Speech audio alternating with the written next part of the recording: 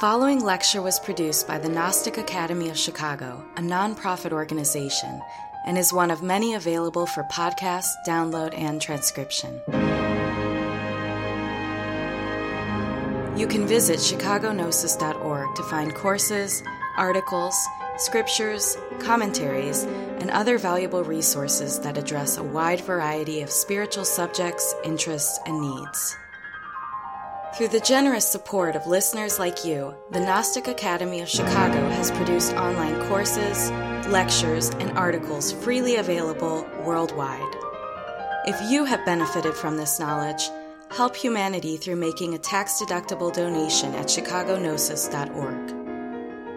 If you are interested in attending the Gnostic Academy of Chicago in person, you may view our online class schedule and freely register at meetup.com/ChicagoGnosis. The Chicagoland Gnostic Academy provides humanity with the necessary means for transforming suffering and acquiring personal knowledge of the divine. With this purpose in mind, we now begin the lecture.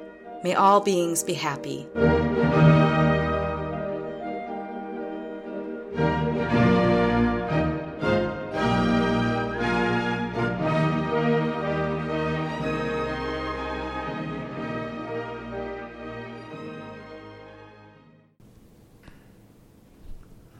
So we began this exercise by observing ourselves, observing our thinking, observing our emotional states, as well as the body. This act of clear seeing, observation, is the entranceway into meditation. It is the unfoldment, the means, the method. Meditation is precisely the science of perceiving clearly, without obscuration, without conditioning.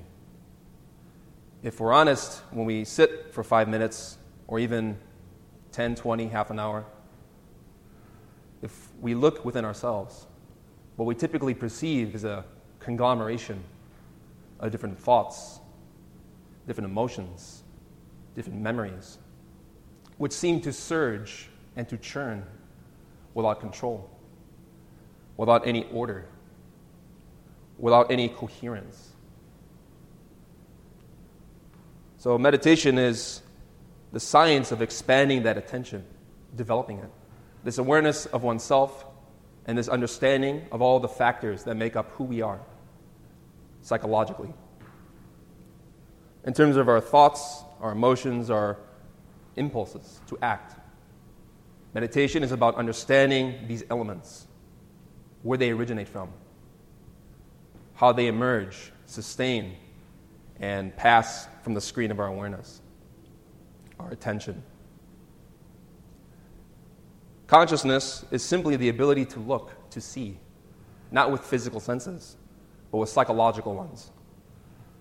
To understand that we are not thought, that we are not emotion, that we are not the impulses of the body, the instincts.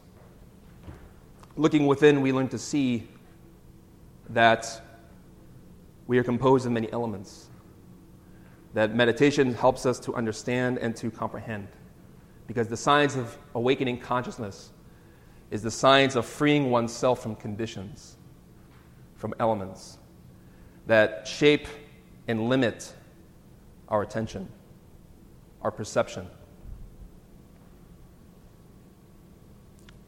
So the consciousness is simply the ability to observe, to pay attention, to remember what one is doing. If you sit for 5 minutes and find that the mind is wandering, thinking of other things, being distracted, it means that our consciousness is not strengthened enough, developed. It is not potent enough to remain focused. And if we are observing ourselves in those 5 minutes of meditation, we tend to understand or can see that this is the psychological state of our being on a moment-to-moment basis, day by day. We tend to live life in a very identified fashion, a very mechanical fashion, reacting to the circumstances of life impulsively. Because if you look within those 5 minutes of meditation, simply blocking out the senses, looking inside to what is within, that is a barometer for how conscious we really are throughout our daily experience. Because by shutting off the senses, introspecting within, we get a glimpse of what our daily state of life is like in a more objective sense, in a more clear sense. So meditation is not simply about sitting for 5 minutes, 10 minutes, becoming relaxed, although that's the introduction, the beginning of awakening perception. Instead, it has to do with understanding the conditions that shape our daily state, which make us suffer. To understand what are the psychological obstacles within the mind, within our heart, that condition us, conditions our way of seeing, of being, of understanding. So there are many factors that make up who we are, but in a subjective sense. If you really go deep and develop this practice further, learning to observe as a consciousness within oneself, one sees that one is not thought. Because thoughts emerge, they sustain upon the screen of our awareness, they pass away, like memories, like clouds. Likewise, emotions, moods emerge, sustain, pass away. Likewise, the sensations of the body, an itch, a scratch, something that irritates.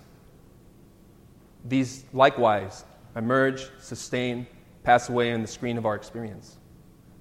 So these factors are really impermanent. There's nothing stable about them.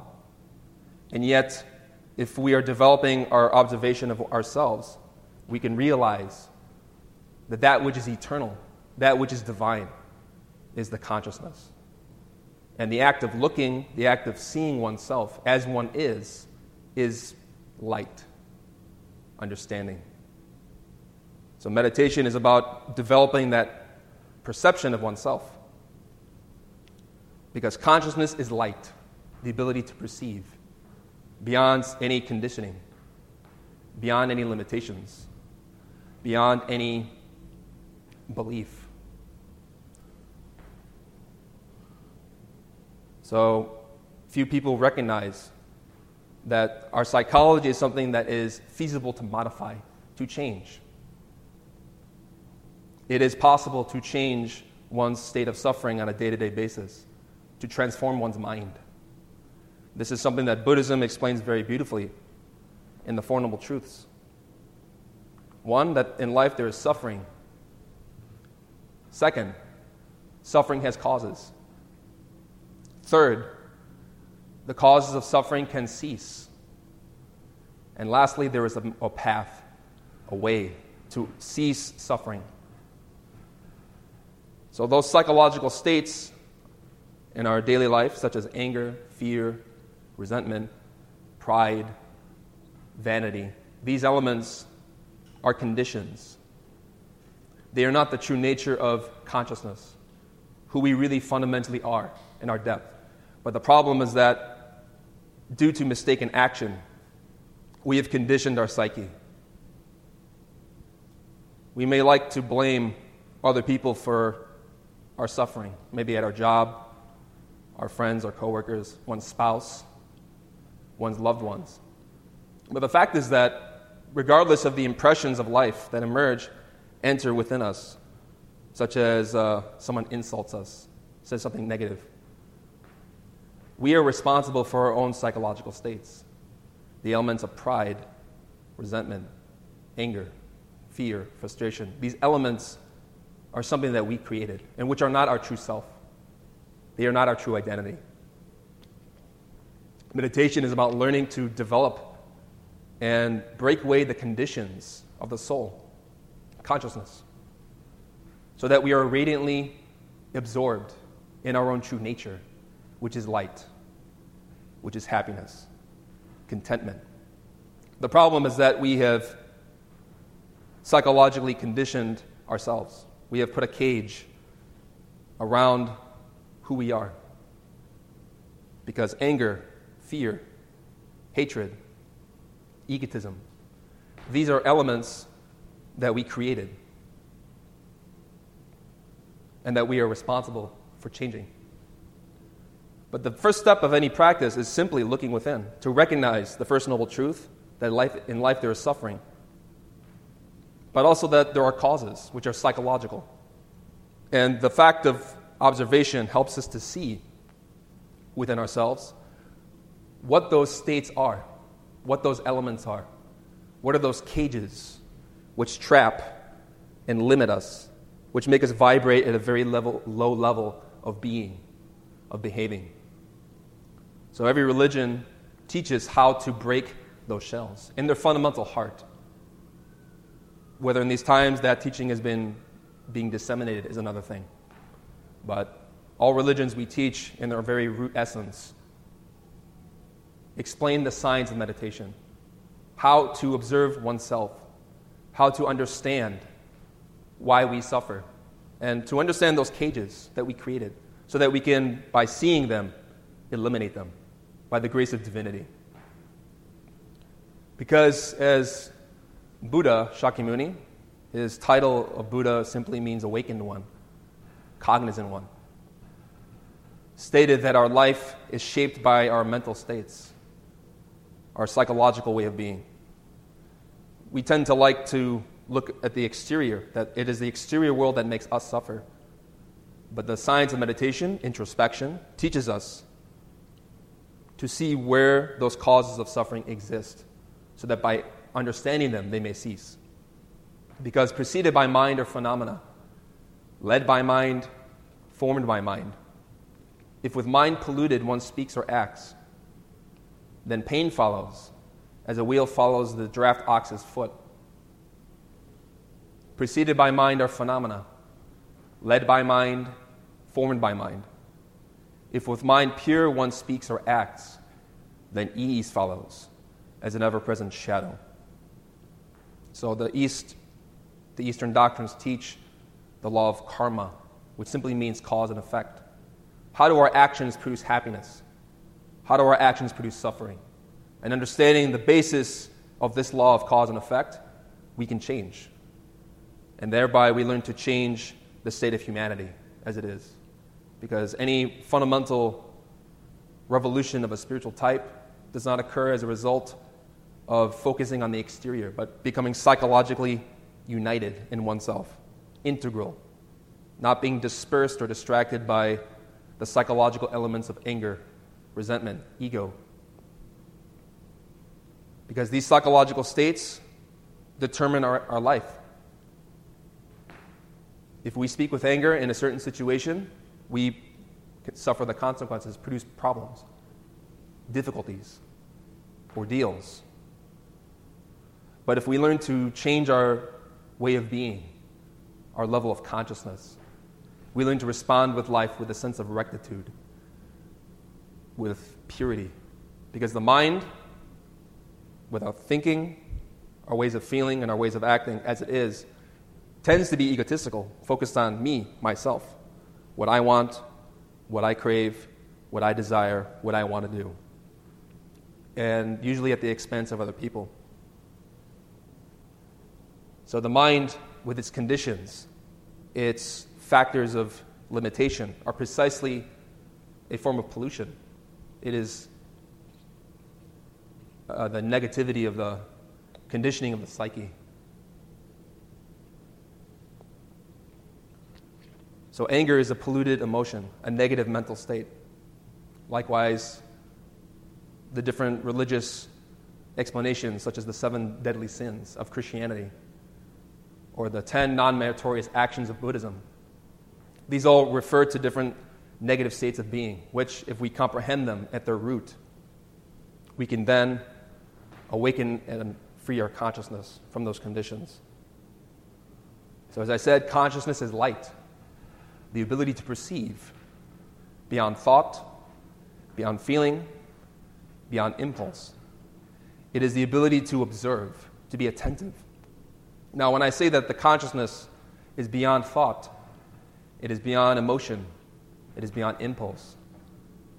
This does not mean that the consciousness is without feeling or understanding. Because the consciousness, when it is radiantly absorbed in its true nature, is pure. It's happiness, serenity, content. These are the virtues of the soul mentioned in the different religious cosmogonies and traditions. But typically, egotism, hatred, fear, these elements constitute our psychological daily state of suffering and refer to the darkness of the book of Genesis on the first day. So the Bible teaches that the earth was formless and void, and the darkness was upon the face of the deep, of the abyss. People literally interpret this to mean some type of physical creation story, but it's something psychological. That darkness is us, our mind. When we look within, if we observe our problems, our daily experience, when we look within, we tend to see an abyss, very dark, without divinity.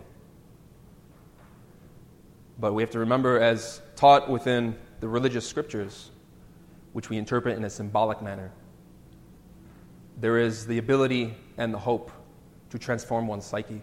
Because as the book of Genesis, in Hebrew, Bereshit, speaks of, it says, Elohim said, let there be light, and there was light. So divinity, we're not referring to some old man in the clouds with a beard, but as presence, as consciousness, as omniscience, pure happiness, a way of being. And really in our fundamental heart, we have God within, the being, the presence of divinity within us as a light. And we as a consciousness emanated from that source. But due to our mistakes, our consciousness entered into states of conditioning, as I mentioned, creating egotism. So by certain exercises of meditation that we perform and practice, we learn to awaken consciousness, awaken light, so that divinity in us can say, let there be light, let there be consciousness, understanding of the causes of suffering in oneself, so that by irradiating that light within oneself, one can change. One can eliminate that problem, that pain. As Samael Aun Weor, the founder of the modern Gnostic tradition, wrote in The Great Rebellion, consciousness is the light which the unconscious does not perceive. A blind person does not perceive physical solar light either, but it does exist by itself.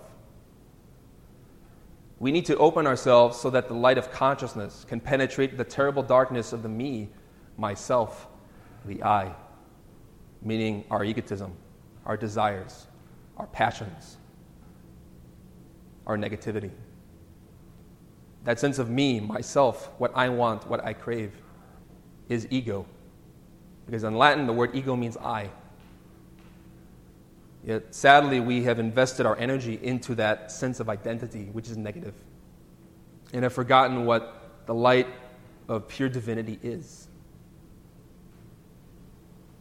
So we tend to live in an unconscious state. This is what Buddhism teaches, Christianity, Judaism, Islam, Sufism. Darkness being on the face of the deep is our unconscious state of being, which is remediated by receiving the light of divinity, precisely through the work of meditation, of Genesis, as practices symbolized in that scripture.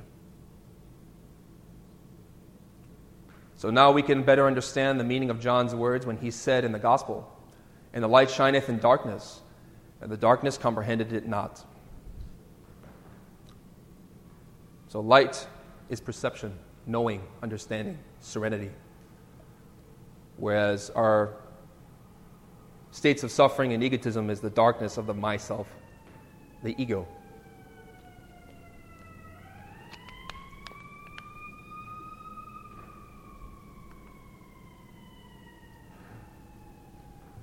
So the scripture known as Atma Bodha, meaning self-knowledge, from Atman Bodhi, or self-wisdom, self-knowledge, written by Shankaracharya, gave some very beautiful verses about this science of light, of understanding oneself. And he explains how it is only by learning to look within oneself through the direct act of observing that one can change.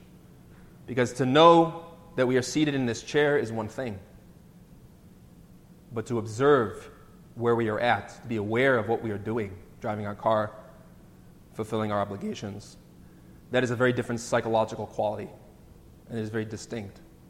Knowledge is of the intellect,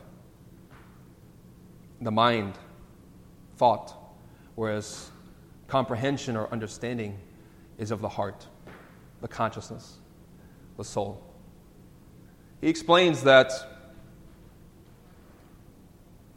consciousness can only be developed through the act of seeing. And he composed this scripture for people who were very disciplined about their practice. So this scripture was originally for people who were meditating for hours daily as a means of breaking the conditions of the mind. People who were very dedicated. But even if we're new to meditation, these words are very valuable. I am composing the Atma Bodha, this treatise of knowledge of the self, for those who have purified themselves by austerities, meaning practices of meditation, denying the self what it wants, denying the ego, denying anger by not speaking words of harm, by denying fear by being in remembrance of divinity, as likewise denying lust, desire, by abstention of certain habits and behaviors which are harmful. So this is for those who have purified themselves by austerities, who are peaceful in heart and calm. Many people who sit to meditate, who can remain focused throughout an entire practice, not get distracted, who have serenity and concentration, the ability to focus on one thing without distraction. Likewise, for people who are free from cravings, desires, and who are desirous of liberation, meaning the complete emancipation of the consciousness from conditions. Just as the fire is the direct cause for cooking, so knowledge, and not any other form of discipline, is the direct cause of liberation. Liberation from suffering cannot be attained without knowledge.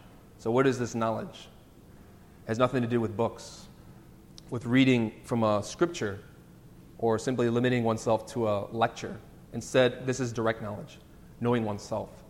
Conscious wisdom, which the Greeks have called gnosis, the Sufis have called marifah in Arabic, the Kabbalists of Israel call da'at.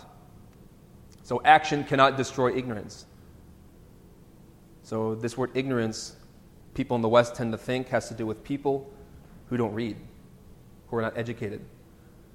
But if you look at the etymology of this word, you find the word gnosis in Greek, knowledge, and the prefix I, which means without.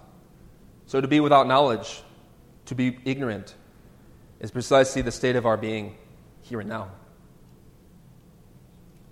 To suffer in life without really understanding the psychological causes of that pain, without understanding how anger and ourselves, these elements, these conditions, trap us. That is what it means to be ignorant, to not have light, to be asleep as a consciousness, to constantly react to life day by day, repetitively, mechanically, going along the same track of behavior until the day we die. That is a very profound form of ignorance, because nothing has changed fundamentally. The way that we can fundamentally learn to live life with a sense of spirituality, of remembrance of God, is precisely by learning to observe ourselves. Because we commit many actions which are negative, which are egotistical. As the scripture states, action cannot destroy ignorance, for it is not in conflict with or opposed to ignorance. Because our egos, our sense of I, myself, our defects, these act in ways which are detrimental, harmful. So, action, cause and effect, does not necessarily guarantee one will behave or work in a conscious way, responding to life and others with purity, with rectitude, and with compassion. Knowledge, self-knowledge, self-observation of oneself, destroys ignorance as light destroys deep darkness. So again, this knowledge is when in a moment of interaction with our friends, our family, we are observant. Someone says something very negative, and in that moment we observe the fires of anger emerging, resentment, etc.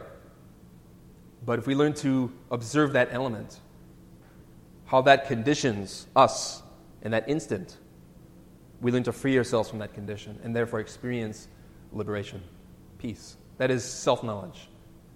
So every religion and the beginning of any meditative practice emphasizes the need for ethics, learning to act in ways that are going to be beneficial for others so that we don't harm ourselves, harm others. So these are the religious stipulations of different traditions.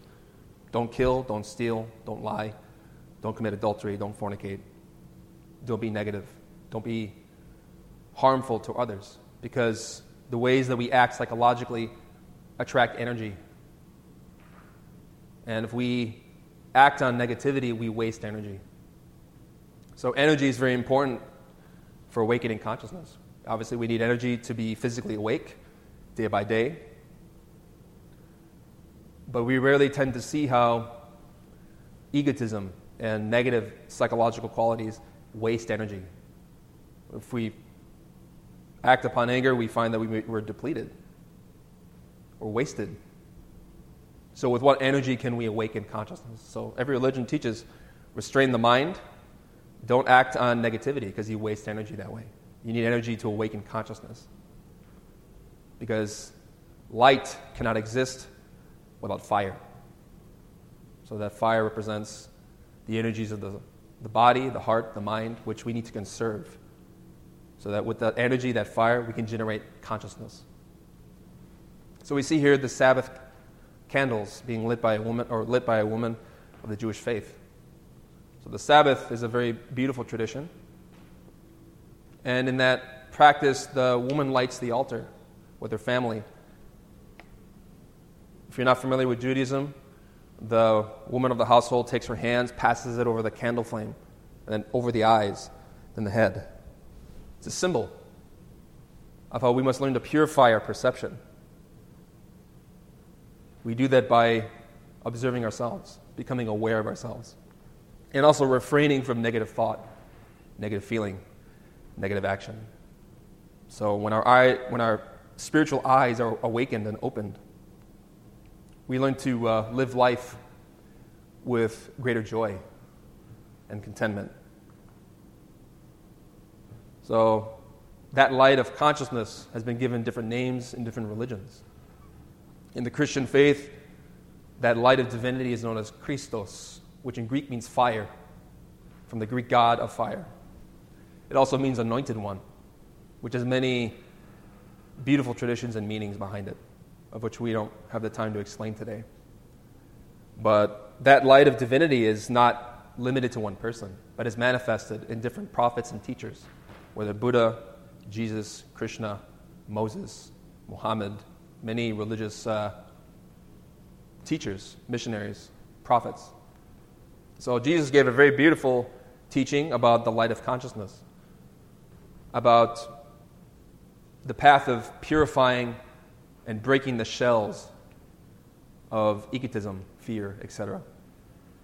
He explains in the book of Matthew, chapter 6, verses 22 to 23, something very profound, which, if you look at the original Greek, has many more meanings than what is commonly translated in English. You may be familiar, if you've grown up in a Christian household, the following teaching. The eye is the illumination of the soma, which they translate as body. If thine eye be singular, thy whole self or whole body will be full of light. Yet if thine eye be impure, thy whole body shall be full of darkness. Therefore, if that light that is in thee be darkness, how great is that darkness?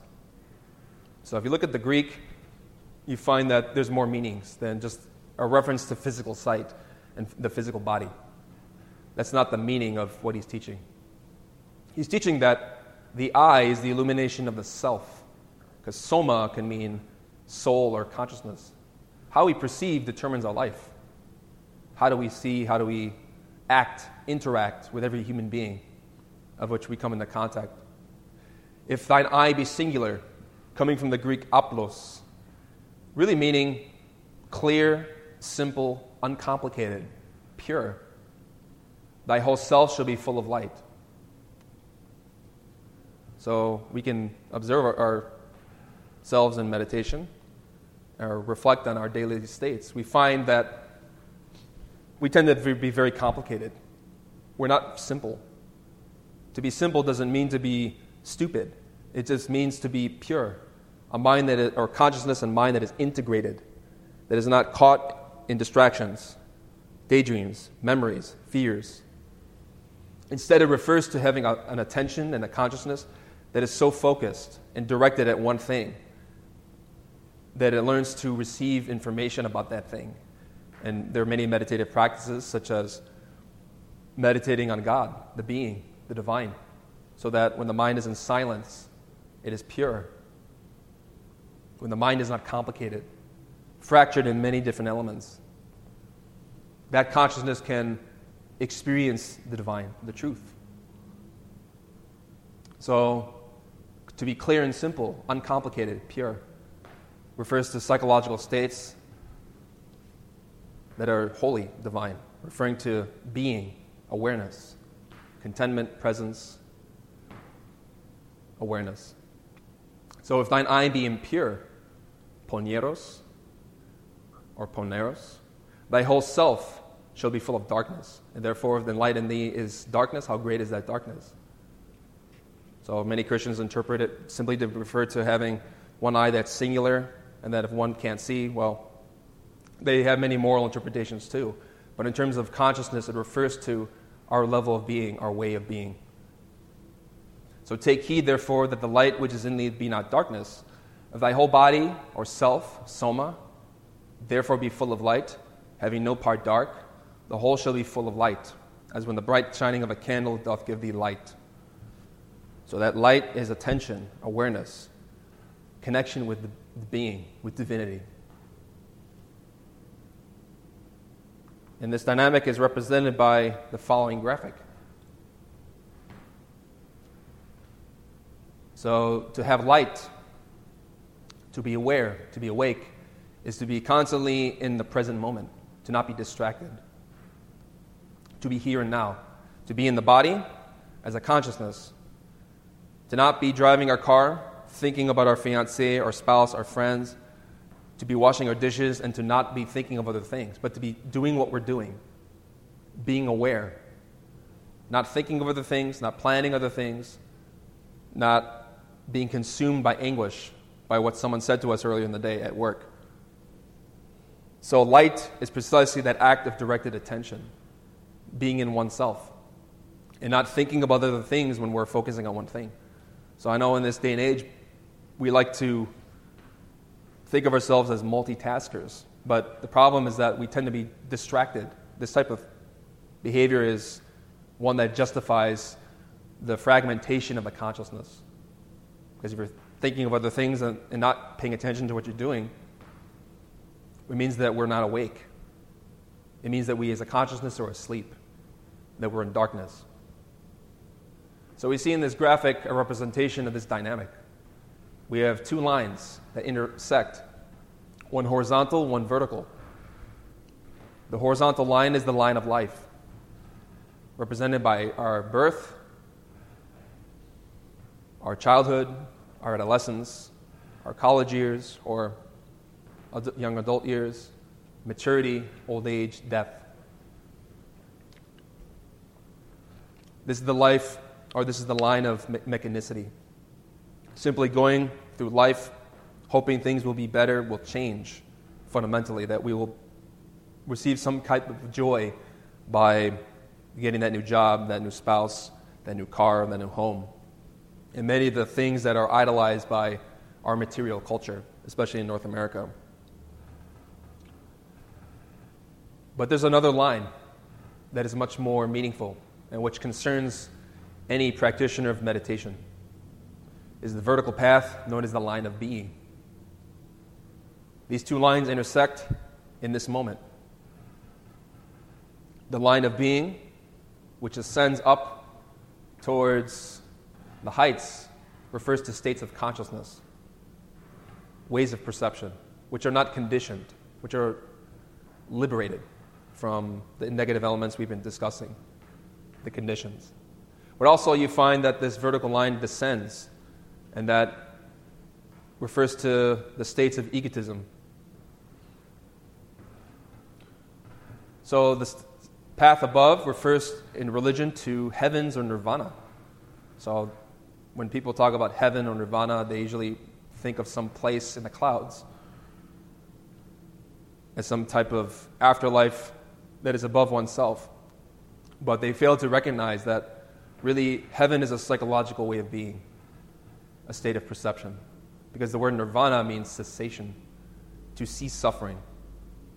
And if we want to experience what religion has called heaven as well, higher dimensions, awakened states of perception in the dream world, being out of the body through an astral projection, be awake in that state, we have to cease suffering. Because the consciousness needs to vibrate at that level of nature. Because everything obeys laws, cause and effect. If you want to experience the divine, you need to vibrate at that level of being by removing the conditions of the consciousness. But if we don't remove those conditions, then we identify with those problems, our sufferings. We invest our energy into those problems, into those defects, and therefore we strengthen the conditions that trap us. So this is the vertical path. And this vertical path, and we're in this present moment, we have a choice to make psychologically to either remember what we're doing, to be listening, to be attentive, to be paying attention, to be driving our car, not thinking of other things, being focused on what we're doing. That refers to the path of the vertical. Because if we are actively observing ourselves, being awake, being aware, we then learn to access higher ways of being, levels of being, the virtues of the soul. But again, we can choose to identify with our own negativity, our egotism, the me, the myself, the I, the ego. Shakespeare, who was an esotericist, demonstrated in his soliloquy through Hamlet this dilemma that people face, or that we face when we're initiating this type of work of meditation. To be or not to be? That is the question. Whether 'tis nobler in the mind to suffer the slings and arrows of outrageous fortune, or to take arms against a sea of troubles and by opposing end them. So to be or not to be? If you're familiar with this play, Hamlet is trying to decide what he's going to do to get revenge over the death of his father, Claudius, or the death of his father, the King Hamlet, who was killed by his brother Claudius, or Uncle Claudius, relating to Hamlet. To be conscious or not to be conscious. To be aware or not to be aware. That is the question. Whether we go through life identifying with every single difficulty we face, suffering mechanically, the slings and arrows of outrageous fortune, or to take arms against the sea of troubles by learning to look within oneself and to understand the sources of our problems. And by opposing them, by observing them in meditation, by learning to comprehend their roots, we end them.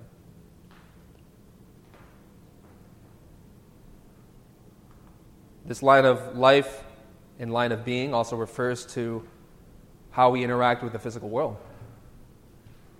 Precisely because people gravitate towards other groups or religions, beliefs, philosophies, ideas, based on their level of being. So it's easy to see that a prostitute will be with other prostitutes, a lawyer with other lawyers, a student with other students, a spiritual person with other spiritual people. This is very commonly known as the law of attraction. what we are psychologically attracts different circumstances of life. So what we are psychologically determines the type of quality of life that we have, whether it's materialistic or spiritual or whatnot. So Samael Aun Weor, the founder of this tradition, he wrote in a book called Treatise of Revolutionary Psychology. Nobody can deny the fact that there are different social levels. There are church-going people, people in brothels, farmers, businessmen, etc. In a like manner, there are different levels of being. Whatever we are internally, munificent or mean, generous or miserly, violent or peaceful, chaste or lustful, attracts the various circumstances of life.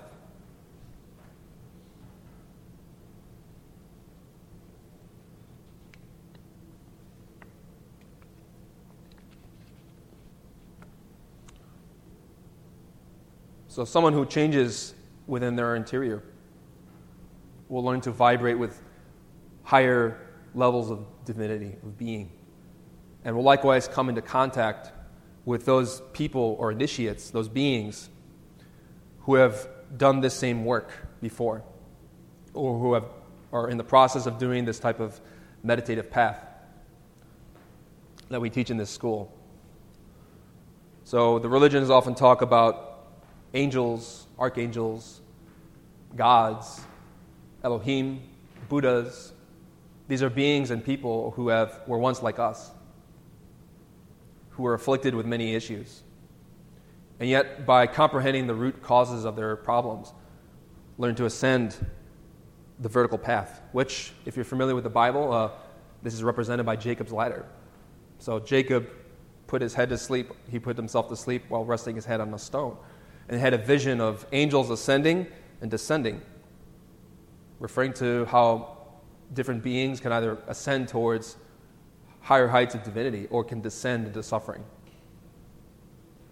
So when we learn to change, as we learn meditation, we can experience many things.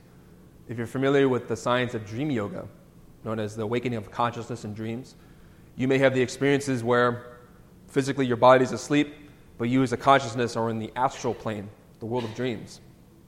And there in that dimension, instead of dreaming things mechanically and then returning to the physical body without any memories or with some vague memories of dreams, we instead learn to perceive that dimension as it is.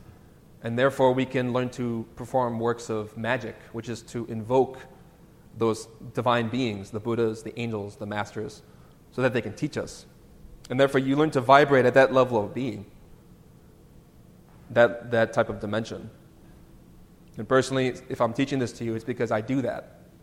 And I have many experiences because of learning meditation where I've been helped and I'm being helped. So this is why I seek to teach others how to do the same.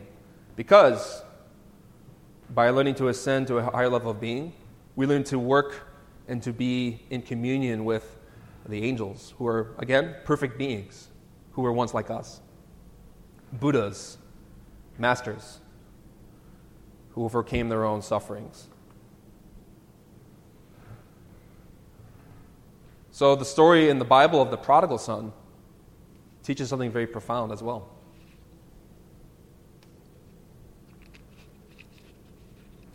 Because in this story, which is a parable, a symbolic tale, not a literal teaching, there was a young man who took his father's wealth and left his kingdom, traveled very far away and wasted his money on vain pleasures, prostitution, you could say drugs, and many other distractions that people in our present time are very addicted to. But there came a remorse in this man's heart when he recognized that his actions were making him suffer, were giving him pain, and that he understood that in order to change, he had to return to his father back in his home country. So he returned, and his father came out along with his two other brothers, who greeted him with a lot of joy. And the saying is that, or the saying from Samael Aun Weor about this tale is, there's more joy for someone who is repented than 1,000 just people who have no need for repentance. So again, repentance means recognition of the causes of suffering, Doesn't mean some moral dogma that one says, I am a bad person, and one flagellates oneself. That's a very morbid mentality that many people adopt. But remorse is simply recognizing psychologically how we are at fault in circumstances that pertain to our daily life. And by learning to change them, to observe them in action, to observe the mind, the emotions, the body, and every interaction of life, we generate light. We learn to create more happiness for others, which guarantees our success. So the prodigal son was a person which represents any one of us who experiences and recognizes the need to change and to make some type of effort to learn about oneself. And that father in this parable refers to divinity, which is a Christian appellation referring to the Father, our Father who art in heaven, which is not some old man in the clouds, as I said, but the being, the divine, a presence, a light. So Samael and Vior states in Treatise of Revolutionary Psychology some questions that help to frame this discussion. What is our moral level? Or better said, what is our level of being? The repetition of all our miseries, scenes, misfortunes, and mishaps will last as long as the level of our being does not radically change. All things, all circumstances that occur outside ourselves on the stage of this world are exclusively the reflection of what we carry within. So when we see violence on television, we see exploitation, we see degeneration.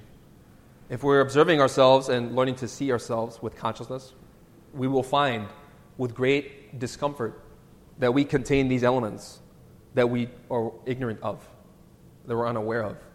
I believe it was Mother Teresa was asked, why are you so compassionate? Why do you work so much and suffer so much for other people and help them materially? She said something like, because I looked at myself and I realized I have Hitler in me. Therefore, I want to atone for that negativity, that ego or self, that sense of I that produces pain. So the exterior is simply a mirror to look in within ourselves. And daily interactions with others is the means, the method by which we learn to see ourselves, to discover ourselves. Those hidden defects which we never assumed that we had or could imagine having. So with good reason then, we can solemnly declare that the exterior is the reflection of the interior. When someone changes internally, and if that change is radical, then circumstances, life, and the external also change. So this type of work is a revolution. Doesn't mean to fight against some political party outside oneself, but to go against that current of degeneration we carry within and to transform ourselves through perception, through awakening consciousness, by eliminating lust, pride, anger, gluttony, greed, and all those defects which we carry within. And that path of a revolution has been taught within Islam, which sadly, that tradition has terribly degenerated, become very negative. The word for striving, to strive against oneself, to go against that current of egotism in one's psyche, is known by the Arabic term mujahidah, which is where you get the word jihad. Now, people who, in these times, they talk about this, they think it refers to killing people physically who don't follow one's beliefs, one's ideas. But it's a symbolic teaching, how we have to strive against ourselves, to not act upon our defects, to not give our defects what they want, the energy of our consciousness. So this word, mujahidah, has been translated as jihad, which literally means to strive, to make effort, to go against the flow. Now, people have translated this to mean holy war, but in truth, in the original Arabic, jihad doesn't mean holy war. There's other words in Arabic for war, such as haribun, kisam, sari, ida, katal, waga. Jihad is not one of them. Actually, that term comes from the Christian appellation of the Crusades, which was then later translated into Arabic. But the important thing to remember is that when you are observing yourselves in the day and you're attentive, you're interacting with your boss at work, you may see certain elements emerge, like some type of resistance, negativity, doubt, anger, whatever element we have in our relationships with others in life. We may be criticized by our boss and we feel fear emerge, negativity, pride, a whole conglomeration of faults and defects which surge in a few instants. But if we're observant, we can see them and their sources. When you don't act upon that type of negativity, you are striving against yourself. You're performing a holy war, meaning the war for divinity, so that the presence and light of consciousness can emanate within you without those faults, without those conditions. So there's a saying from a book called Principles of Sufism, which is the mystical or esoteric interpretation of Islam, just as the Gnostics interpret the Bible and the Christian doctrine in a symbolic way. So this is from a hadith, which is an oral tradition, talking about the life of Prophet Muhammad, who again is a figure who is grossly misunderstood today, of which we will be giving courses about this topic in the future. But in synthesis, we find some teachings that were given that relate to our topic today. Abu Hasin bin Ali bin Ahmad ibn Abdad reported that Abu Sa'id al-Khudri said that a man went to the Prophet Muhammad and said, "O Prophet of God, advise me." He said, "Be wary of God, the being, for in it is a gathering all good. For in it is gathered all good." This is a verse from the Quran. "Take upon yourself war for God's sake, for it is the monasticism of the Muslim," meaning someone who submits to divinity, which is an appellation that really refers to people who are meditating or seeking to comprehend and develop light. Now, whether one calls oneself Muslim because they follow certain exoteric traditions is one thing, but to submit to divinity is profound. We do it through our actions. And he also said, "Take upon yourself the remembrance of God, for it is a light for you." So to be wary of God means to be aware, to be awake, to pay attention, moment by moment. Because how we use our energy determines our life. If you give in to fear and anger and all these defects, you're investing your own demonic qualities, negative qualities. So when the religions talk about demons and devils and sorts of negative beings, those refer to all the different elements we carry within. So the word in Hebrew is shaitan, which is where you get the word Satan. Shaitan means adversary. Because in a moment of anger, we don't remember God. We speak harm. We think harm. That anger concentrates all our attention into what it wants. We feed that element. So that type of emotion is really crazy because it can't produce any good. That type of emotion only wants to harm, create suffering for others. And if we're observant, we find that in that element we are suffering very intensely. We're vibrating at a low level of being. And it was stated by Muhammad, he said that the greatest among you is he who controls his anger. One thing I like to relate to when talking about this very controversial topic of holy war is a saying that was given after he was defending himself in a battle. He was fighting against, physically, many people who are trying to kill him.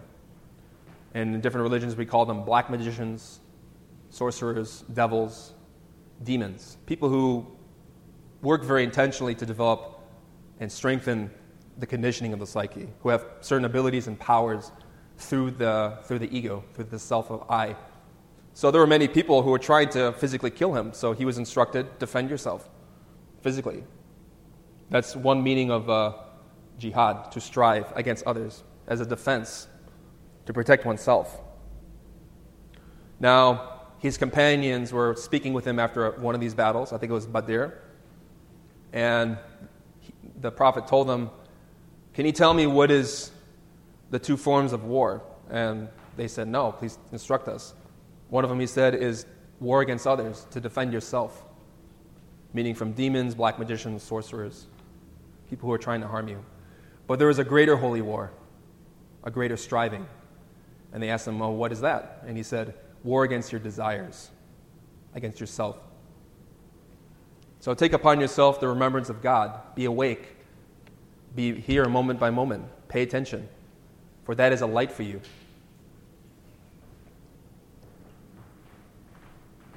Which brings us into the discussion of what remembrance is, awareness is. So many people follow certain doctrines of religion, a belief system in which they pray, such as in Islam 5 times a day, or in Judaism they perform the Sabbath. Christians go to church. These are very mechanical ways of being, interpretations and beliefs that by attending a group, by doing a certain mantra, by doing this or that, following a certain stricture or code of conduct, one is going to be in worship. But really, as the Sufis teach, the best act of worship is watchfulness of the moments, the remembrance of divinity, to develop light. So as I mentioned to you, you're at work or in a job and you face some criticism from one's boss, we develop light and we are worshiping divinity when we are aware of ourselves, we're present, and that we don't give in to those negative qualities which are going to create problems for economically or socially or whatnot. So the best act of worship is watchfulness, to be aware, to have light, to be observing oneself, and to learn to act in upright ways. So that is the servant not look beyond his limit, nor contemplate anything other than his Lord, the being, the presence of God, and not associate with anything other than his present moment.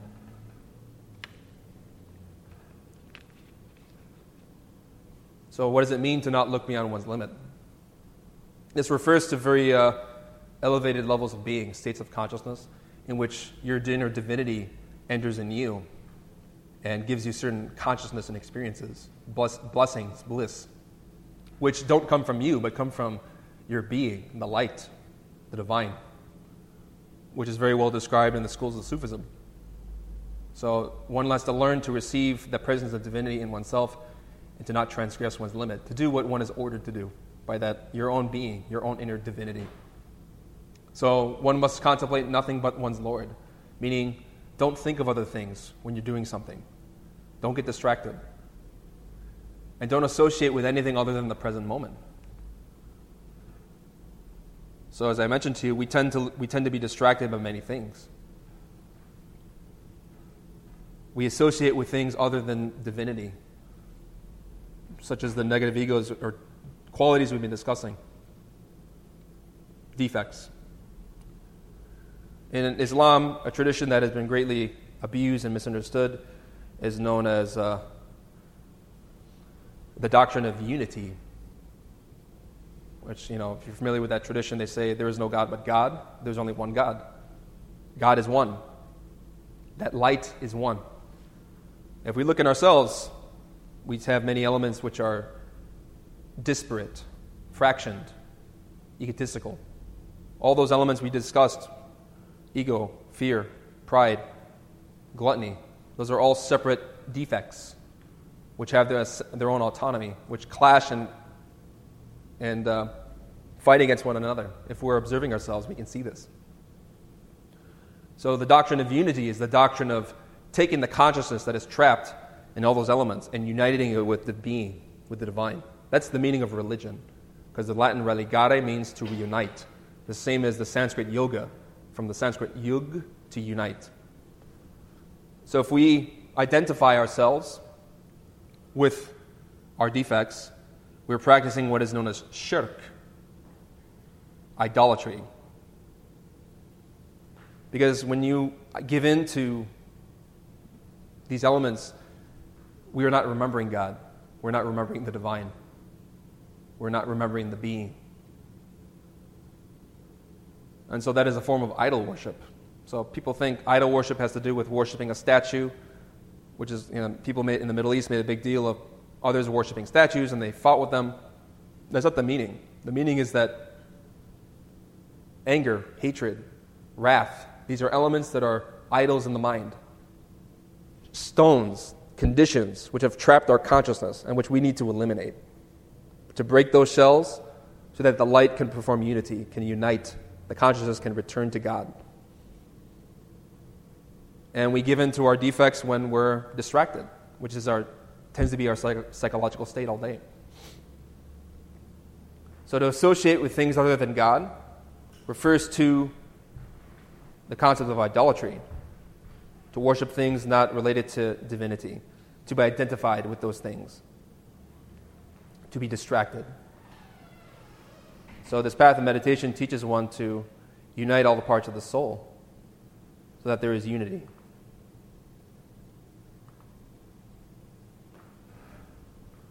A very old scripture known as the Laws of Manu explains that by renouncing desire, one learns to achieve liberation, freedom of the soul. But by giving in to desire, again, this law of cause and effect in action, we strengthen the cage, as I've been explaining. Through attachment of his organs to sensual pleasure, such as the acts of lust, a man will incur guilt. But if he keep them under complete control, he will obtain success in gaining all his aims. So this is a very deep topic relating to how we use energy, especially the creative energy, which is known as the sexual energy itself, which certain traditions teach how to conserve that light, that energy, which is a form of fire, and to transform it. And through meditative discipline, one uses that energy to awaken consciousness. But by losing that energy, one depletes oneself of the very fire that can awaken the soul and develop it fully. So the scripture also teaches that desire is never extinguished by the enjoyment of desired objects. It only grows stronger like a fire fed with clarified butter. So in this culture, we like to think that by expressing our anger, we somehow reach some type of nullification of desire. By giving into our desires, giving ourselves what we want, what we feel that we deserve, that we will find peace. But it's that act of craving, which is precisely the origin of suffering. So by feeding those desires, those defects, one feeds and conditions oneself further, feeds the fire of passion, which makes one suffer. So we've been talking about the nature of consciousness and how one must be mindful moment by moment, day by day. And I also mentioned that one must learn to conserve energy. We also have to talk about understanding different levels of energy, which are graded in different dimensions and aspects of consciousness, represented by a Judeo-Christian, or better said, a Jewish glyph known as the Tree of Life. So this image is a map of consciousness. It also refers to different levels of perception and different dimensions. More basically, it refers to who we are here and now. So this tree of life is a symbol in the book of Genesis of the complete human being in its different levels of matter, energy, and consciousness.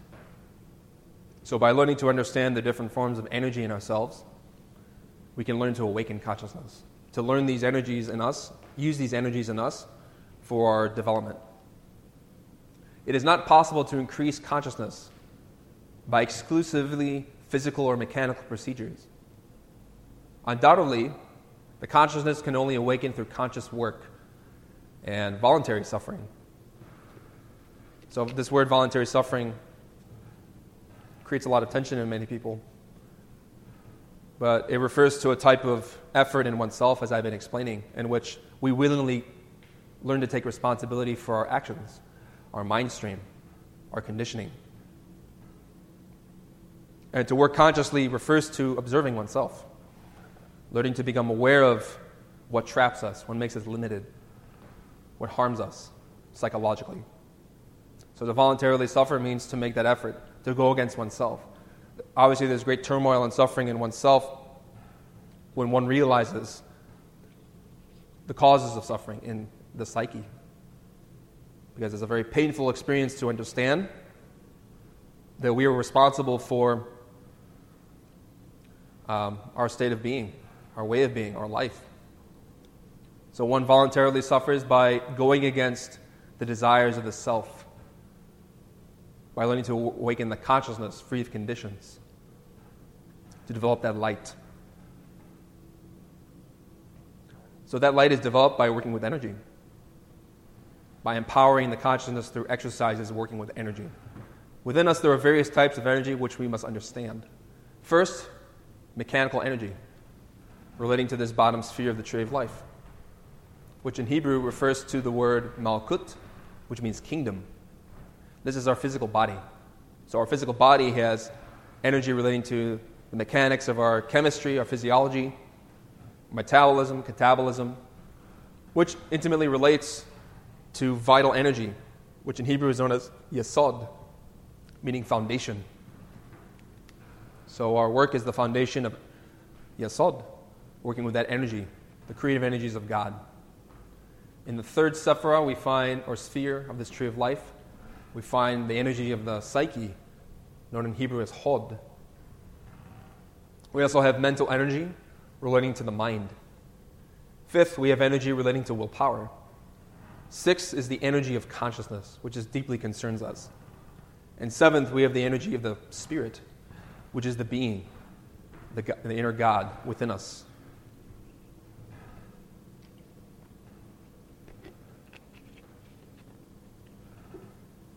So it's important to analyze ourselves and understand how these different forms of energy work.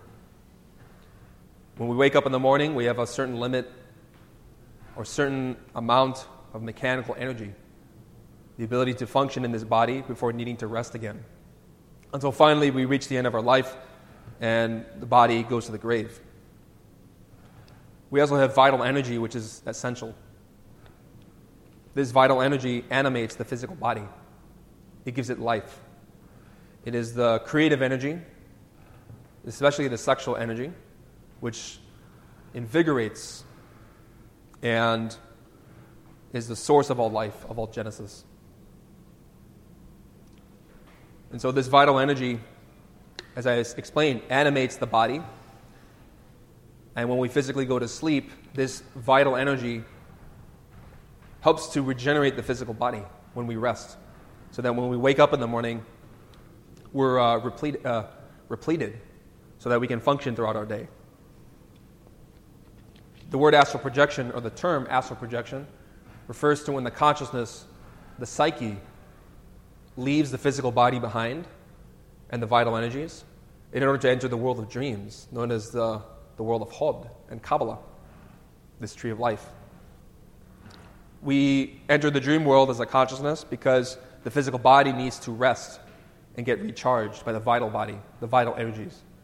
Again, these bodies refer to different levels of matter in different dimensions, which exist here and now. They're with us, present. I also said that this fourth sphere is the mind, the mental energy. And it's easy to see all of this in ourselves, here and now, and how all of these factors integrate, are present. We have our physical body, which we're in now, that we're aware of. We may be sensitive to a certain amount of vital energy, being able to pay attention or to be awake, to be able to do certain physical activities. We also may be aware of our emotions, the energies of the psyche on this glyph. And likewise, we have thought, ideas, memories, conceptions, beliefs, concepts. That's the mind, mental energy. So in the meditation we practice, we are becoming aware of those elements. So that's the lower aspect of ourselves, of who we fundamentally are. These 4 lower spheres. Below that, you have what's known as the hell realms, which is the ego, the I, and the myself, the conditioning of the soul. Above that, we had the higher levels of being.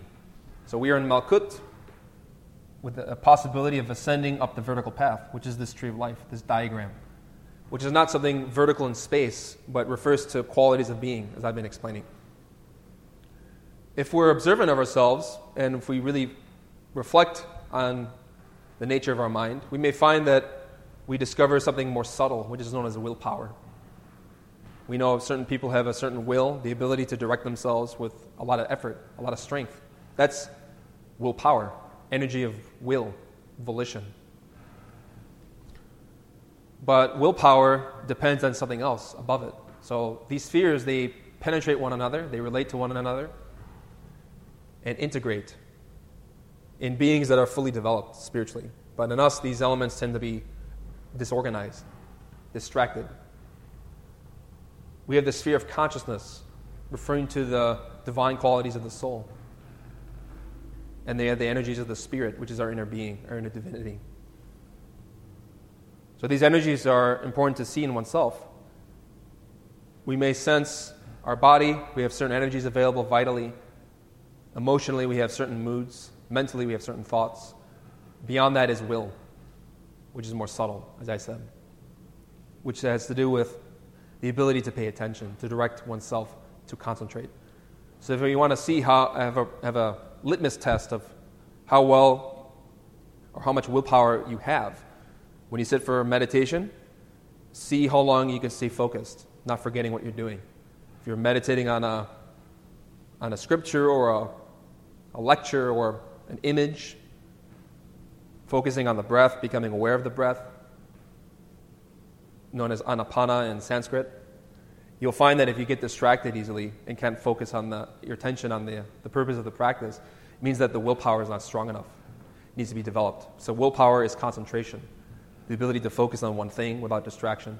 And beyond that is consciousness, which is the ability to understand, to comprehend what one is meditating on through insight, which emerges in the psyche like a spark, a flash, an intuition, an understanding, which that understanding emanates from the spirit, which is our inner divinity, our being, which most people have no cognizance of, no experience with, but which we can interact face-to-face with in the world of dreams, through the symbols of dreams.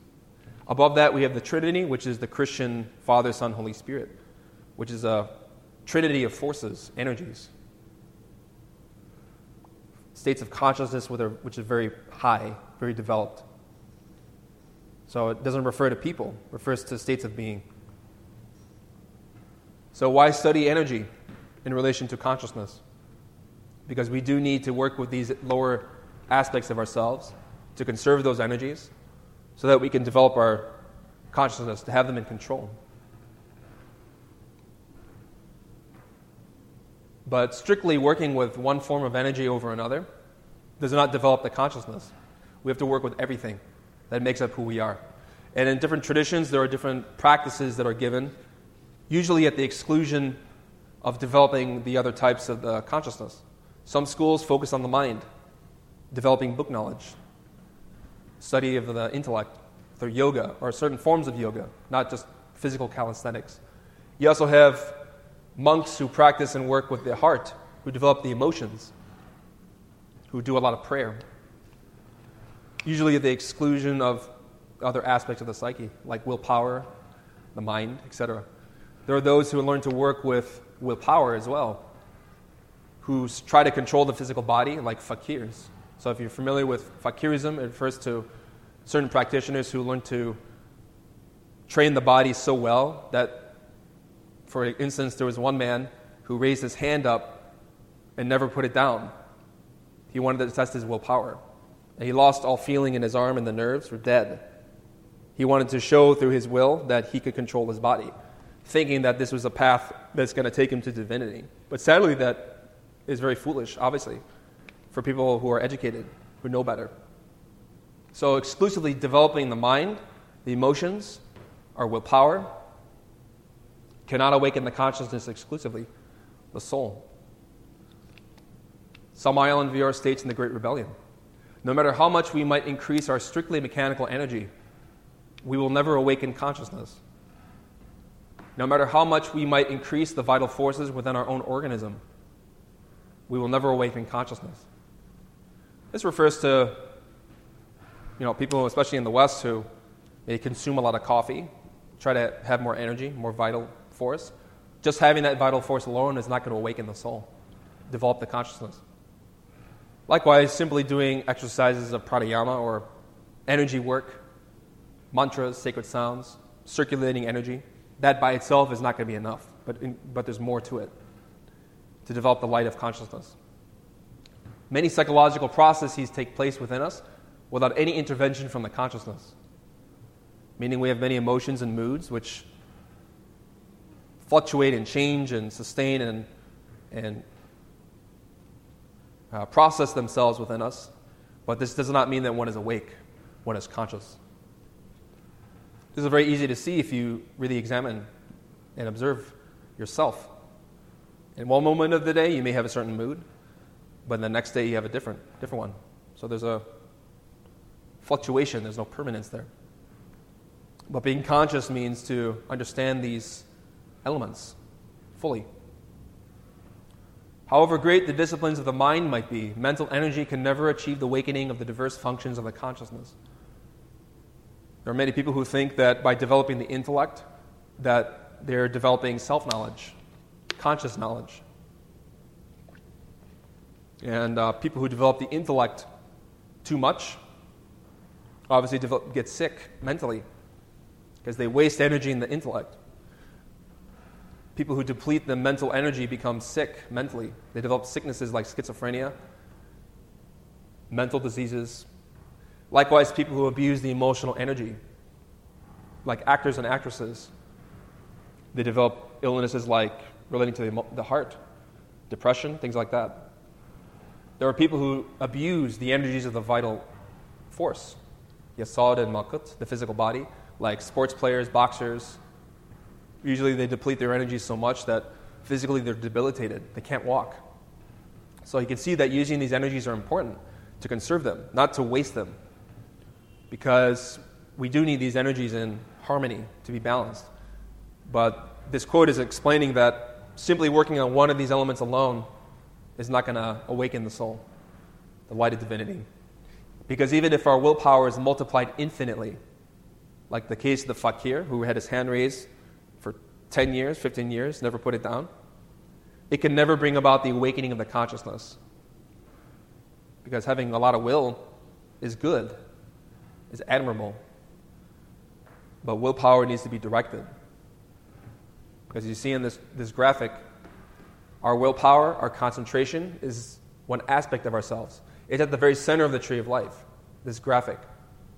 It does emphasize the importance of the need for concentration. Because in meditation, if we're distracted for however long we sit to perform an exercise, it means that our willpower is scattered. We need to unify our will, concentrate it, focus on one thing without thinking about it, without feeling anticipation or worry or anxiety over it. And neither should we be identified with the energies of our physicality, as well as our vital energies. All these types of energy are graded into different levels and dimensions, which have nothing to do with the consciousness. So why talk about energy in relation to the light of perception? Because you do need energy to awaken, but in balance. As I said, simply developing the mind, the will, the heart is like going to the gym and only working on your right bicep, doing exercises, so that your body becomes huge, your right side of your body becomes huge, but everything else is weak. This is how certain people develop themselves in this world in relation to different traditions. But Samael Aun Weor states that consciousness can only be awakened through conscious work and upright efforts. So the consciousness is this sphere of the tree of life known as Geburah, justice. It's interesting that the word for justice in Hebrew is related to this sphere of consciousness. because how you act with awareness is how you obey the law of divinity, how you fulfill justice, meaning to act with comprehension, with awareness of oneself, to respect the will of other beings, to be compassionate, to not give in to one's egotism, so that one does not affect other human beings. That is a righteous person, a tzaddik in Hebrew, a just person. Someone who knows how to act consciously for the benefit of others. But of course that involves directing the willpower towards any action using the mind, the emotions, the vital forces, or the physical body. Notice that this verticality represents gradations of energy, from more dense to more rarefied, more subtle. What this represents is that the forces from above, from the divine, descend in a metaphorical sense, become more concrete in us. Obviously, being in Malkut, this physical body, we tend to be very identified with very material things. But if we work with meditation, we begin to sense these different forces in us and how they work.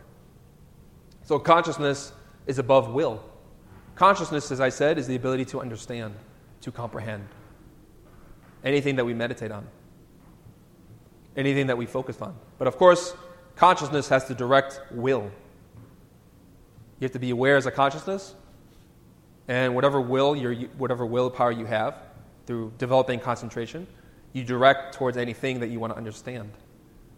So these two factors are very important in meditation: consciousness and willpower, or the ability to perceive and the ability to focus oneself.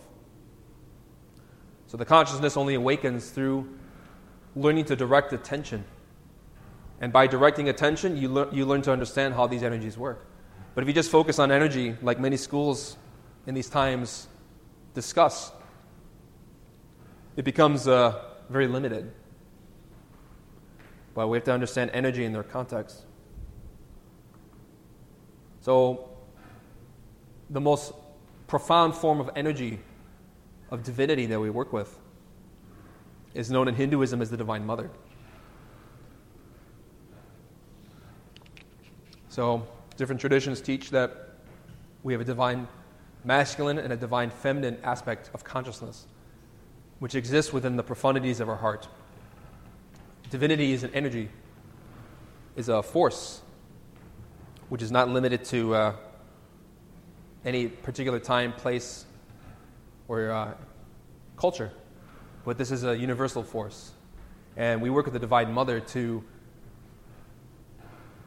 work with that energy so that that force can break the shells of the ego, of the me, the myself, the I. So with meditation, we work very diligently with her, with the Divine Feminine, because without her, we cannot change. She is the origin of light, the origin of consciousness. She is the very power of the soul that can liberate us from suffering. She is known as Durga in Hinduism, Virgin Mary amongst the Christians. She is Athena, the warrior goddess, who helps us to wage jihad, striving against our defects. We work with her every day, and when we're a remembrance of God, we are remembering her presence, her light, her force. In this myth that we have quoted here, we see that she is the most intense, primordial, pure, and divine energy, which manifests from the Divine Father, Brahma. So she is an energy that is above consciousness and spirit. She is Binah, the Holy Spirit, the feminine aspect of the Holy Ghost, which again is a term for the powers of the Divine Mother, the creative energies. So I'd like to relate to you, in conclusion of this lecture, a beautiful myth that discusses what Durga is and why we must work with her. She is the consciousness, or the energy of the consciousness in its heights, in its most profound sense. She is the power of universal compassion of all the gods, of all the Buddhas, the angels, the masters. She is universal. And she is the intensity of the wrath of divinity that fights against the ego, which in this myth, she was created in order to defend and fight against a demon who has the shape of a bull, an ox. So this is a beautiful myth talking about the wars that the soul goes through psychologically in relation to this work of the ego on our defects. So I'd like to read this for you in its totality. I will precurse this by saying that what happened in this myth is that this demon was taking power from the gods, was stealing the power of the gods. And what happens is that the gods were powerless to defend themselves against this demon, which was gigantic, a reference to the ego, our defects, which have usurped the rightful place of the divine in us. So when Vishnu, the husband of Lakshmi, and the great Lord Shiva heard the speech of Brahma, who basically told them and directed them to create Durga, their angry faces became so monstrous that one could not look upon them. From Vishnu's mouth, referring to Christ, Chokmah in Kabbalah, that blazed with extreme anger, his great energy came forth. And similarly, from Sambhu and from the Creator, and from the bodies of Indra and all the other gods, the cruel energies came forth, and they all become one. The great mass of their united energies seemed to all the multitudes of gods like a blazing mountain that pervaded all the regions of the sky with flames. Then from the combination of these energies, a certain woman appeared. Her head appeared from the energy of Shiva, her 2 arms from the energy of Vishnu, her 2 feet from the energies of Brahma, and from her waist from the energy of Indra. Her hair was made from Yama's energy, Lord of Death. Her 2 breasts from the moon's energy, relating to Yasod, the creative force. Her thighs from the energy of Varuna. Her hips from the earth's energy, Malkut. Her toes from the sun's energy, referring to the Trinity on the top of the tree of life. Her fingers were formed with the energy of Vasus. Her nose of Kubera's energy. Her rows of teeth from the energy of the 9 Prajapatis, referring to the 9 Sufferer of the tree of life above. Her 2 eyes arose from the energy of the oblation bearer. The 2 twilights became her 2 brows, and her ears were made from the energy of the wind. And from the incredibly fierce energies of the other gods, other limbs were made for the woman who was the supremely radiant Durga, more dangerous than all the gods and demons. So the Quran teaches that one should fear divinity more than any demon or any black magician, because that energy is very profound. It is the power of life and the power to kill, to annihilate, desire, the ego. So to develop light, we must work upon our defects. Do you have any questions?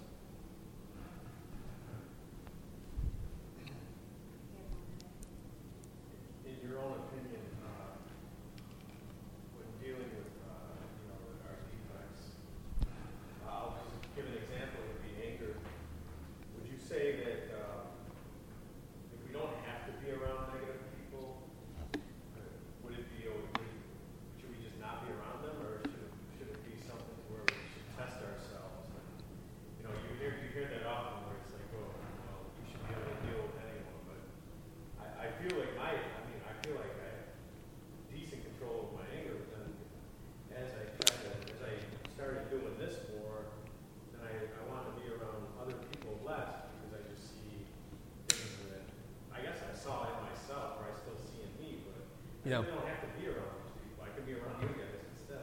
Well, the thing is with that is that your level of being attracts your life. So when we learn to transmute the energies of sex, to be chaste, and to circulate the energies and work on our defects, you become more attracted to higher levels of being, which attracts different people, which is good, you know.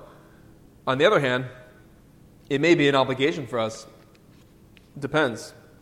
to teach those who are at a lower level of being how to go higher, which that's a personal choice, and really the divine chooses if you have that mission to do that. But you teach others how to be better by example. But in other cases, there are people who are very negative, who are very destructive. And if you are around them, they infect you. You don't have to choose that influence. It's good to choose influences, bring in people who, or be with people who are going to raise your level of being, who help you to be more spiritual. But you may have the obligation to be with certain people who are going to be what they're going to be, and you have to deal with it. That's known as karma.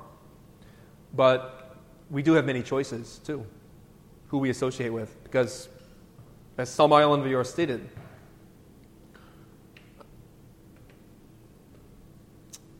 negative emotions are more infectious than any disease, any microbe. So if you're around people who are very negative, they're going to infect you. So why choose that? If you have a choice, don't choose it. But if you have to be with certain people because of work or whatever, then you have to transform that situation. But to avoid certain people doesn't mean that we don't love them, that we don't have compassion for them. It means that because they're negative, we want to help them. And that helping them can mean not associating. So like Friedrich Nietzsche wrote in his Thus Spoke Zarathustra, to some people you may not give your hand, only a paw, and a desire that your paw should also have claws. So I got to learn how to negotiate with certain people, how to work with them in a way that's going to be beneficial. But if you don't want to infect your level of being by being around certain people who maybe drink, smoke, fornicate, whatever, you don't have to be with them. You can avoid them.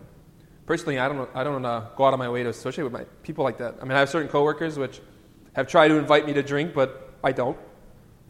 I avoid that. Because I know that type of influence is going to condition myself more. What about the concept of desiring and not to desire? That's a very subtle thing too, because when we're studying this type of knowledge, we develop many egos, senses of self, Gnostic egos, that want to do the work, certain beliefs and ideas or certain sense of self that desire, that covets, not being covetous. There's a line that Samael and Vior gives. So you got to observe that and constantly analyze what's going on in me psychologically. What do I need to change? And how do I be sincere? So that's how you develop light. You look inside and don't assume one way or the other that you're a certain way, but look at it. That's why Samael and Vior dedicated a whole book, Treatise of Revolutionary Psychology, simply to self-observation.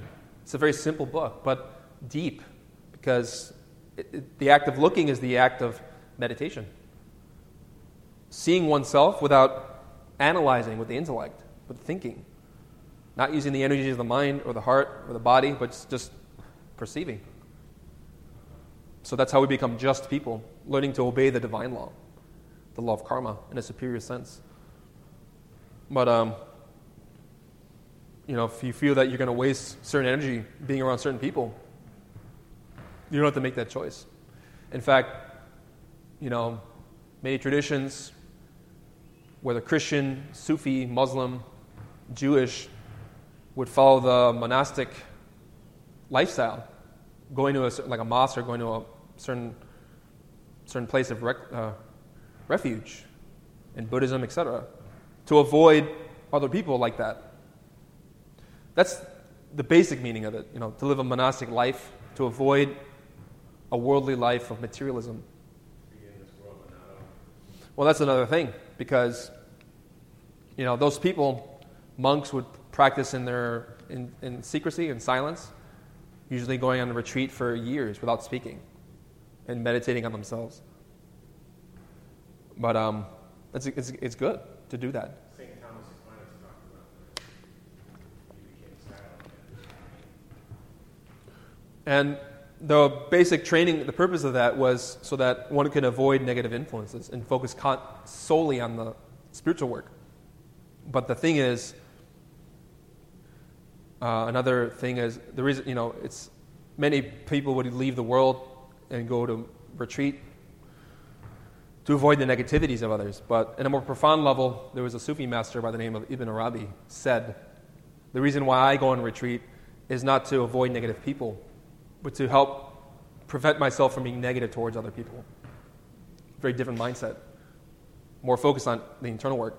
And then when you finish retreat, you go home and you're more energized. So in the retreats that we do with this organization, we work with many exercises of energy to charge our battery, so to speak.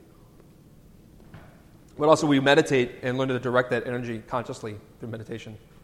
And so then we come home and learn to continue our work physically so that we have more focus and more energized. So the purpose of this lecture was to talk about self-observation and working with energy, especially.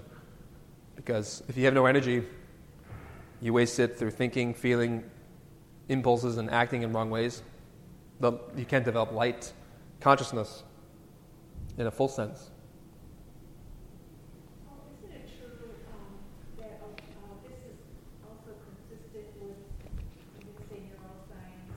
In other words, if imaging is taken of the brain, people with spiritual development would tend to fire in certain parts of their brain as opposed to someone who is not yet there? So that's a good question, because the thing is, in this work of creative energy, working with the foundation of Kabbalah, Yesod, your brain changes physically. Your brain chemistry changes. Because you're using the very energy of life that can create a child to rejuvenate the mind, the brain. So physically, your brain, as Samael Alan said, becomes seminized, and your semen becomes cerebrized. So we talk many times about the relationship between sex and the brain. People who deplete their sexual energy have no force to rejuvenate the mind. They can't concentrate, they can't sit still in meditation. They're constantly distracted because they're indulging in craving. Now, figures like Beethoven, Mozart, Chopin, Liszt, many composers and artists who are initiates, were able to create the work that they did because their physical brain was highly active. What does scientists say that we only use a small fraction of our brain now? Yeah, but if you do this work, you learn to use your whole brain physically. You're charging your physical matter with the energies of Yesod. And that helps to channel the light of consciousness more directly so that you have more power. So people who abuse the sexual energy, like I said, their brains become depleted. They physically get sick. They develop illnesses like schizophrenia, like I said. Likewise, the heart. If there's no energy in the heart, one gets sick emotionally. If one's physically abusing the energies of, relating to instinct, willpower, you get sick in your physical body, many conditions. So when you're working in this path, you're finding balance in all your energies so that your light is more profound. You have more equanimity. And that helps with your meditation practice because, again, no energy, no light, no force.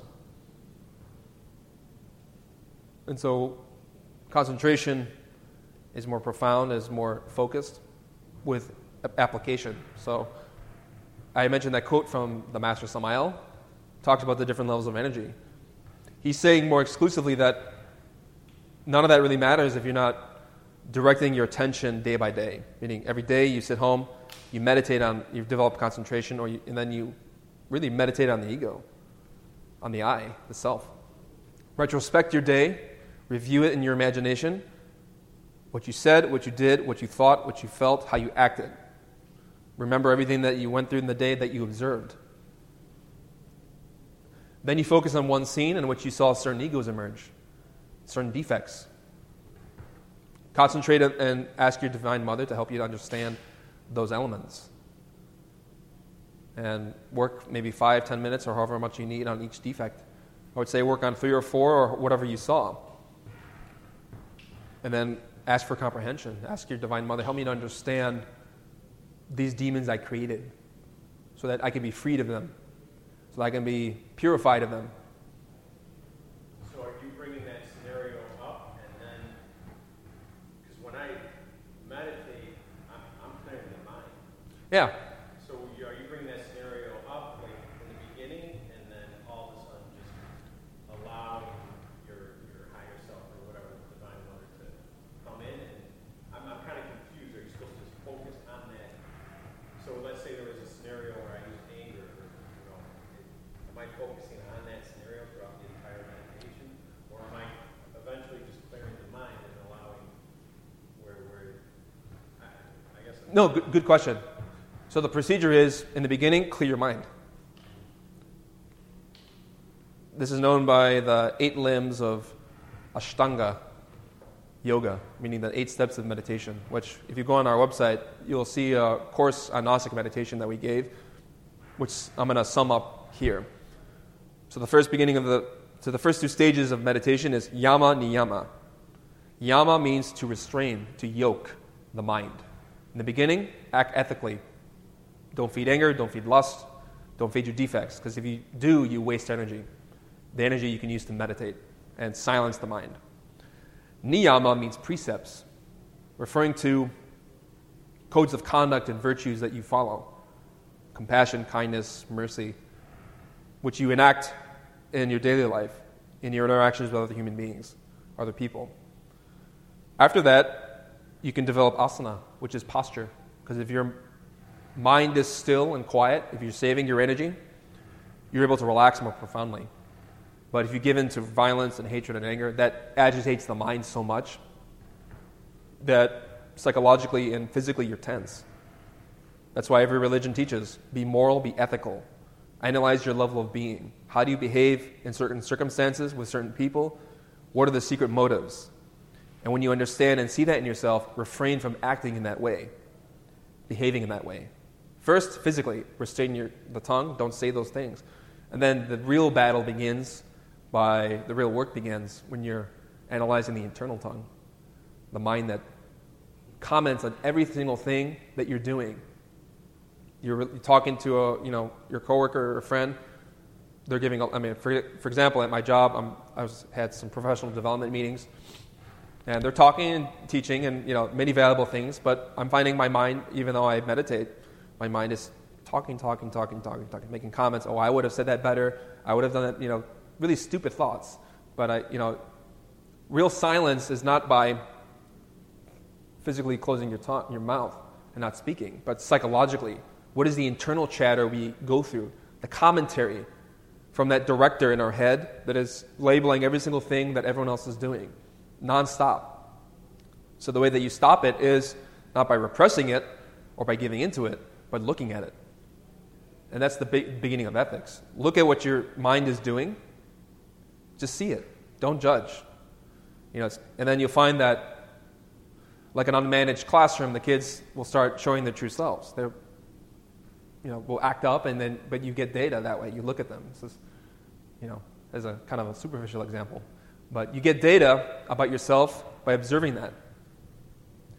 And that act of observation begins to raise your level of being, precisely when you're restraining the mind from acting negatively. So physically, one thing, don't act on that negative emotion. But then mentally, you got to understand the qualities that are cursing and swearing and whatnot in the head when certain circumstances arise.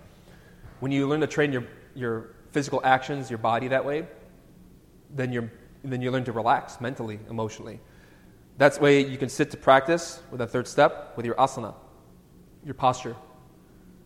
As I said, if you're identified all day, wasting energy, the body will be agitated, you want to scratch an itch, you want to move. When you practice, your asana should be so firm that you don't move. Don't move your body. When your asana is, which you should really stick to one for your practice, maybe Western style in full lotus, half lotus, on the floor, however you want to practice, pick a posture that's going to be conducive to your practice, meaning you can maintain drowsiness, be relaxed profoundly, and still be attentive about what you're doing. Don't fall asleep, basically. So personally, I don't, sometimes I lie in my bed when I want to fall asleep, doing a mantra is good, but when you are practicing, it's good to sit upright in a way that your body is going to be relaxed, but you can stay focused on what you're doing. So that's asana. And when your body is fully silenced and relaxed, you're not moving your muscles, not scratching, not being agitated, you can start to develop what's known as pratyahara. We're going to the fourth step. Pratyahara means suspension of the senses. So when your body is still and you're not focusing on your physicality, you don't move at all. You start to withdraw your attention from the exterior world and you focus on your interior world. You suspend your senses.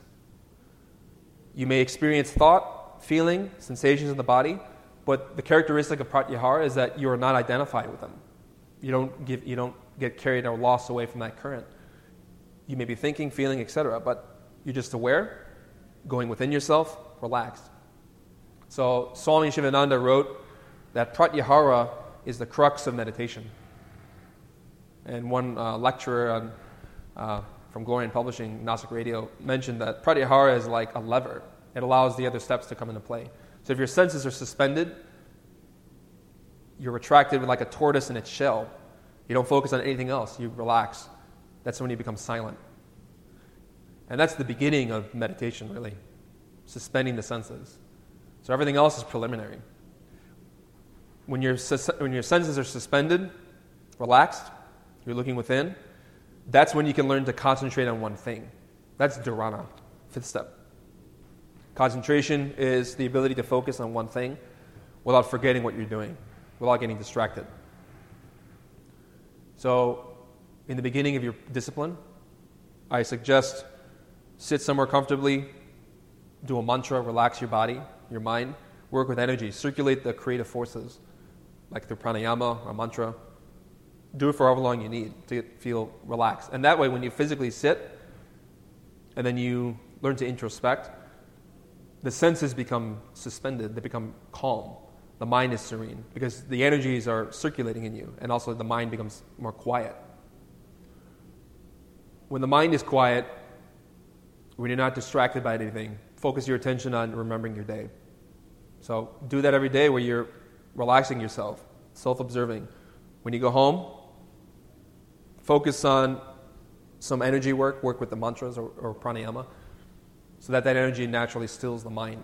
Then, concentrate on your day. Remember what happened. Retrospect your day. Imagine it. Because now that you have those energies circulating, your imagination becomes much more robust. You can see things more clear. If you deplete your sexual energy, you can't perceive things clearly. It'll be negative imagination, known as fantasy. You're just identifying with daydreams and memories. But conscious imagination is the ability to see something as it was, as it is. That's the consciousness.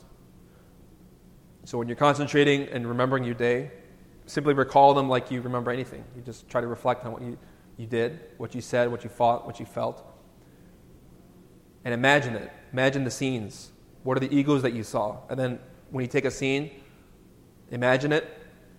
Concentrate on your being. Ask your being, your Divine Mother, to show you what you need to understand about the certain ego you saw. And then wait. Observe. So you got to wait for the answer. You look, you observe it. Your mind is serene, is calm. And then when you're not thinking of anything or expecting anything, suddenly the insight comes. It may come in as an experience. You may physically leave your body. I've had this happen where I was meditating, I physically fell asleep because my pranayama as well as my pratyahara, silence of mind, was profound enough that, and I was then concentrating on my practice, I left my body physically. And then you can receive experiences about the defect that you're studying so that you can comprehend where it came from, how you made it, what it's doing to you. But it may be more mundane than that. And I wouldn't say mundane, actually. I would just say more common, where you're sitting to practice and suddenly you understand, I know how that ego works, that anger. You understand its root. And then that gives you a sense of, when you sense that liberation and that joy, that you are not that ego and that you've understood it, you feel liberation. You extract your consciousness from that element and you see yourself as you are. And then you ask your Divine Mother, please kill this ego. I don't want to have it in me anymore. And it may take a few days of doing that. or weeks or months or years. But you see that through work, the ego, and through your self-observation, those egos get smaller. They become like a child. And then finally, your Divine Mother decapitates it. And then you're free from it. And when you free yourself from an ego, you feel real joy. Really, there's no greater feeling than that. So people want to have astral experiences. They say, I want to talk to Master Samael. I want to do this and this. I want to have jinn experiences. And I always, when I hear them talk like that, I tell them, no. Well, it's good. It's good for the soul to have that experience. You feel inspired. But they only give you that inspiration so that you go home and say, okay, I had a vacation. Now I have to get to work. Because they're showing you what life is like beyond that ego. You feel like a child again. You feel innocent, and you feel that peace. And they're showing you, okay, now that you had a jinn experience, now that you had a samadhi, now you have to go back into your prison, your cell. You need to study and you need to work. And that's the reason why they give you experiences. But many people in this tradition get stuck on wanting to have experiences. They say, I've been studying for 20 years, I want to have astral travel. I've heard people who are even teaching this doctrine. They write to me, they write to us on our website saying, hey, I'm a missionary from Gnosis, I've been studying for 20 years, I've been teaching for 15 years, and yet I haven't had an astral experience. And I say, well, what is your practice? And they say, well, I try silencing my mind, but I feel my mind wanders. Well, that's the problem. The beginning is follow those initial steps of meditation. Silence the mind, work with energy, self-observe. But you got to work on the ego. Because if you don't kill the ego, break those shells, you can't extract light. You can't have light. So if you want to have illumination, you got to work on the darkness. So when you are working with the preliminary steps, you have pratyahara, you're developing concentration. That's when you learn to meditate, which is the next step. So after dharana, you have concentration. Now, I skipped a step. I said, I said yama, niyama, asana, and what comes next is pranayama. So I mentioned to you, work with energy, pranayama, work with the vital force. That's essential. That's how you suspend your senses. That's pratyahara. Next. Your mind is still because you're working with the prana, the vital force. Then, dharana, you're able to concentrate, and when your concentration is profound, you understand things in a new way. You receive insight. That's dhyana, meditation. And then when you are fully absorbed in the object of meditation, you have an experience, samadhi. You leave your body, you astral travel, you do whatever. Samadhi is simply the consciousness free of the conditioning. You've extracted the light like the genie from the bottle. And now you have the ability to do what your being wants you to do. Jinn experience and whatnot. But the thing is, when students or missionaries write to me and they say, hey, I'll be honest with you, they say, and it's sad, they say, I've been studying for this long time, but I'm not seeing any results. And I say, well, are you working on your ego? And they say, yeah, but, well, that's the thing. You kill the ego, you receive illumination. Don't work on the ego, you just remain in darkness. Isn't it also you're not supposed to have expectations? Yeah, and people get stuck on the idea, they say, I want to put my physical body in the jinn state. It's beautiful. Have that experience. You enter the fourth dimension or fifth dimension or whatever, and with your physical body, or go to the absolute. You talk face to face with your being, or unite with Ein Sof, your light. Personally, I've had those experiences, but I came back to my bed. And I woke up. I'm like, there's not a day I don't think about those experiences. But the only reason I think about them now is because they inspire me to keep moving and doing the work that has to be done. They show me, they gave me vacations, and they say, okay, your dharma's up, come back, teach other people how to do it, and sometimes months, long time, no experiences. Happens like that. But the solution is you develop light of consciousness by comprehending your defects and eliminating them. And then gradually you start to develop more light and light and light, and you start to have experiences again. Usually in the beginning they have a probationary period. The divine says, okay, he's transmuting, she's transmuting, they're doing their work. The being says, I want my child to work again, or to work in this path. Let's give him or her an experience, because they're meditating, to inspire them. And then you have the experience, and then afterward, the real work begins. So you develop light by comprehending the ego. You kill the ego, then you receive illumination. What do you mean by given experience? They put you in situations where you put the test? I mean, mystical experience. Oh, okay. I have a samadhi. But I have people write to me, It's sad. Because these are people who are teaching, but still, if you don't work effectively, then you won't get the results. But if you work every day on the ego, you develop more and more light. But there are periods where there's darkness because your karma.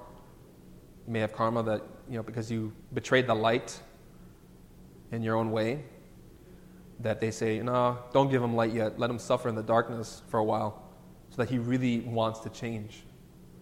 And, if you're persistent like Beethoven was, you'll go from the Moonlight Sonata to the Ninth Symphony. Moonlight Sonata is about that path of the moon.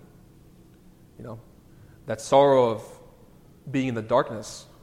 And there was that line, makes me think of the melody makes me think of Eli, Eli, lama sabachthani. Jesus said, my God, why have you forsaken me? But divinity doesn't leave us. But if we betray the Lord, then what can you do? What can you do? Any other questions? Just one more. As far as the meditation, what do you call it? Yeah, pranayama. So with pranayama, how long should I? however long you feel you can hold it comfortably, without forcing your lungs. So you can begin the pranayama. First, pray. Ask your being to help you circulate the energies and to help you be serene. You can close your nostril, one over the other, with your forefinger, your left nostril closed, your right nostril inhale the air.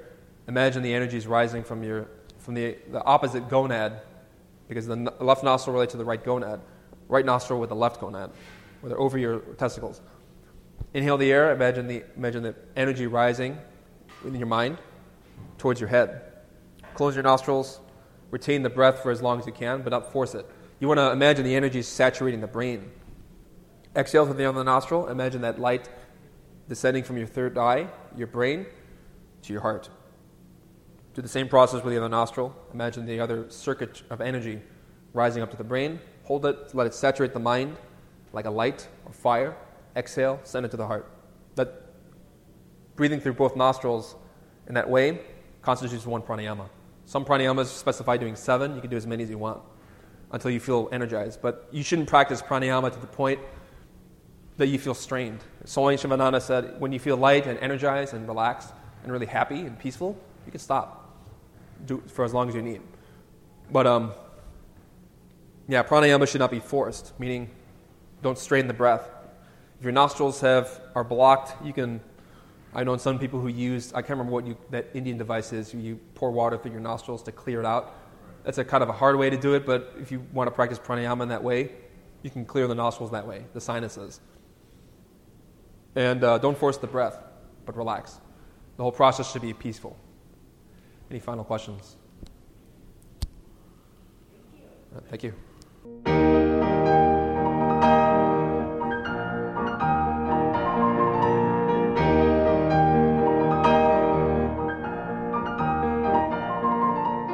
To learn more about the knowledge covered in this lecture, we invite you to study the books available through Glorian Publishing or GnosticTeachings.org. You can also view free online courses, lectures, transcriptions, and articles available at ChicagoGnosis.org. All of this is made possible by the support of listeners like you. Have you benefited from this knowledge? Help others by making a tax-deductible donation at ChicagoGnosis.org. We thank you for listening. We hope that these lectures aid you in developing your complete and divine potential. May all beings be happy. May all beings be joyful. May all beings be in peace.